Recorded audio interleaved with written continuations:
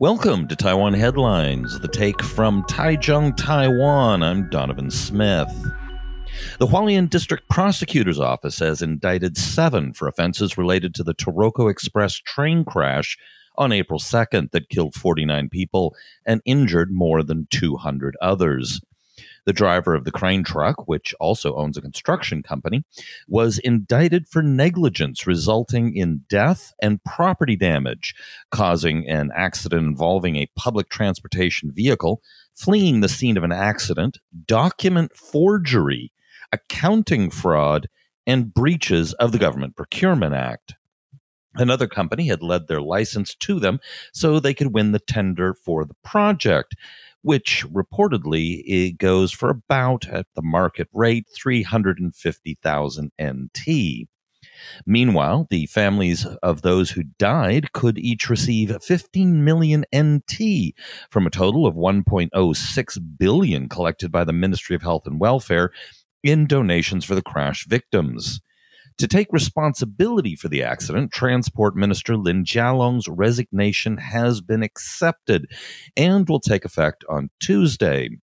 He will go back to Taichung, where he likely will busy himself with a foundation he founded after losing the mayoral election in 2018.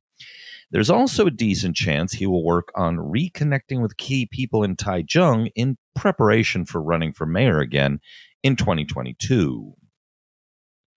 The European Economic and Trade Office in Taiwan director as the sole guest speaker at the seventh installment of the KMT's International Democracy Salon Series in Taipei gave his audience some very undiplomatic comments. The Taipei Times reported his remarks this way. As one of the oldest political parties in the world, with the longest history of being active as a participant of political life in Taiwan, the KMT is now in a crucial phase of its development, he said. The party is probably now trying to reinvent itself to prove to voters that it's still relevant, he said, adding that he believes that the KMT needs new ideas. The EU's views on human rights could be a very practical inspiration for the development of the KMT, he said. Yep, that's right. He said the KMT are old, irrelevant, need new ideas, and bizarrely, considering the KMT's past, should look to Europe for inspiration. I'm guessing they're not going to invite him back.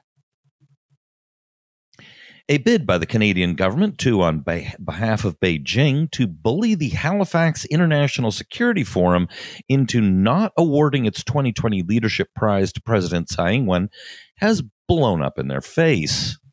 The bullying took place in a phone call between Deputy Defense Minister Jody Thomas and the Halifax Forum president after the Chinese embassy got in touch with the Canadian government. Thomas said that if the Tsai Award went forward, Canadian Defense Minister Harjit Sajjan would not participate in the forum, and the funding relationship would be dissolved. During testimony to a Canadian parliamentary committee, Defense Minister Sajjan called the initial report absolutely false. It has, however, been confirmed by both Politico and the Washington Post, citing multiple sources. Outrage ensued, and the scandal quickly reached the top. Opposition Conservative lawmaker Michael Chong slammed Prime Minister Justin Trudeau, saying, quote, "The government's attempt to silence those critical of China is shameful, and it plays right into China's desire to silence its critics abroad." To underscore the point, the House of Commons unanimously passed a resolution calling the Taiwanese president an ideal candidate for the McCain Prize, which is the name of the prize, and calling on the Liberal government to continue funding the Halifax Forum even after it honors Tsai. Trudeau promised he would do so. A Chinese spokesperson then responded, quote, "China deplores and rejects the wrong motion related to Taiwan passed by the Canadian House of Commons." So, this ham-fisted attempt to appease the Chinese Communist Party by threatening the forum to pull the award has made things worse. It has embarrassed the Canadian government, reminded the world why President Tsai deserves the award, united the House of Commons in support of Tsai and against Beijing, and in the end did nothing to appease the PRC. So, why did the Canadian government do this in the first place at the behalf of the Chinese embassy?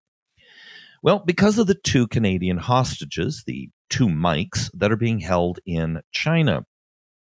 Here is how Josh Rogan in the Washington Post summed up the error of this. What does the taking of 2 Canadian citizens as hostages have to do with Taiwan? In reality, nothing. The linkage only exists because the Chinese Communist Party is using the issue to try to get concessions from Canada on any and every issue it feels secure about, and the list is long. A little bit further down in the piece, he adds, it's very common for the CCP to use whatever leverage it has over a government to try to link all the other issues it deems sensitive. The Canadian government's fundamental mistake was to go along with that linkage.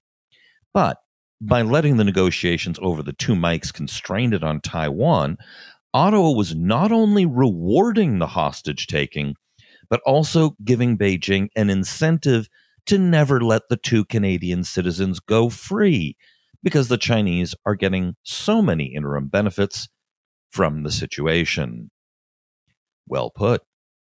All right, that's it for today's show. Be sure to hit like and subscribe, and I've got some big shows coming up on Taiwan Report News Brief, some deep analysis stuff. So stick around for that.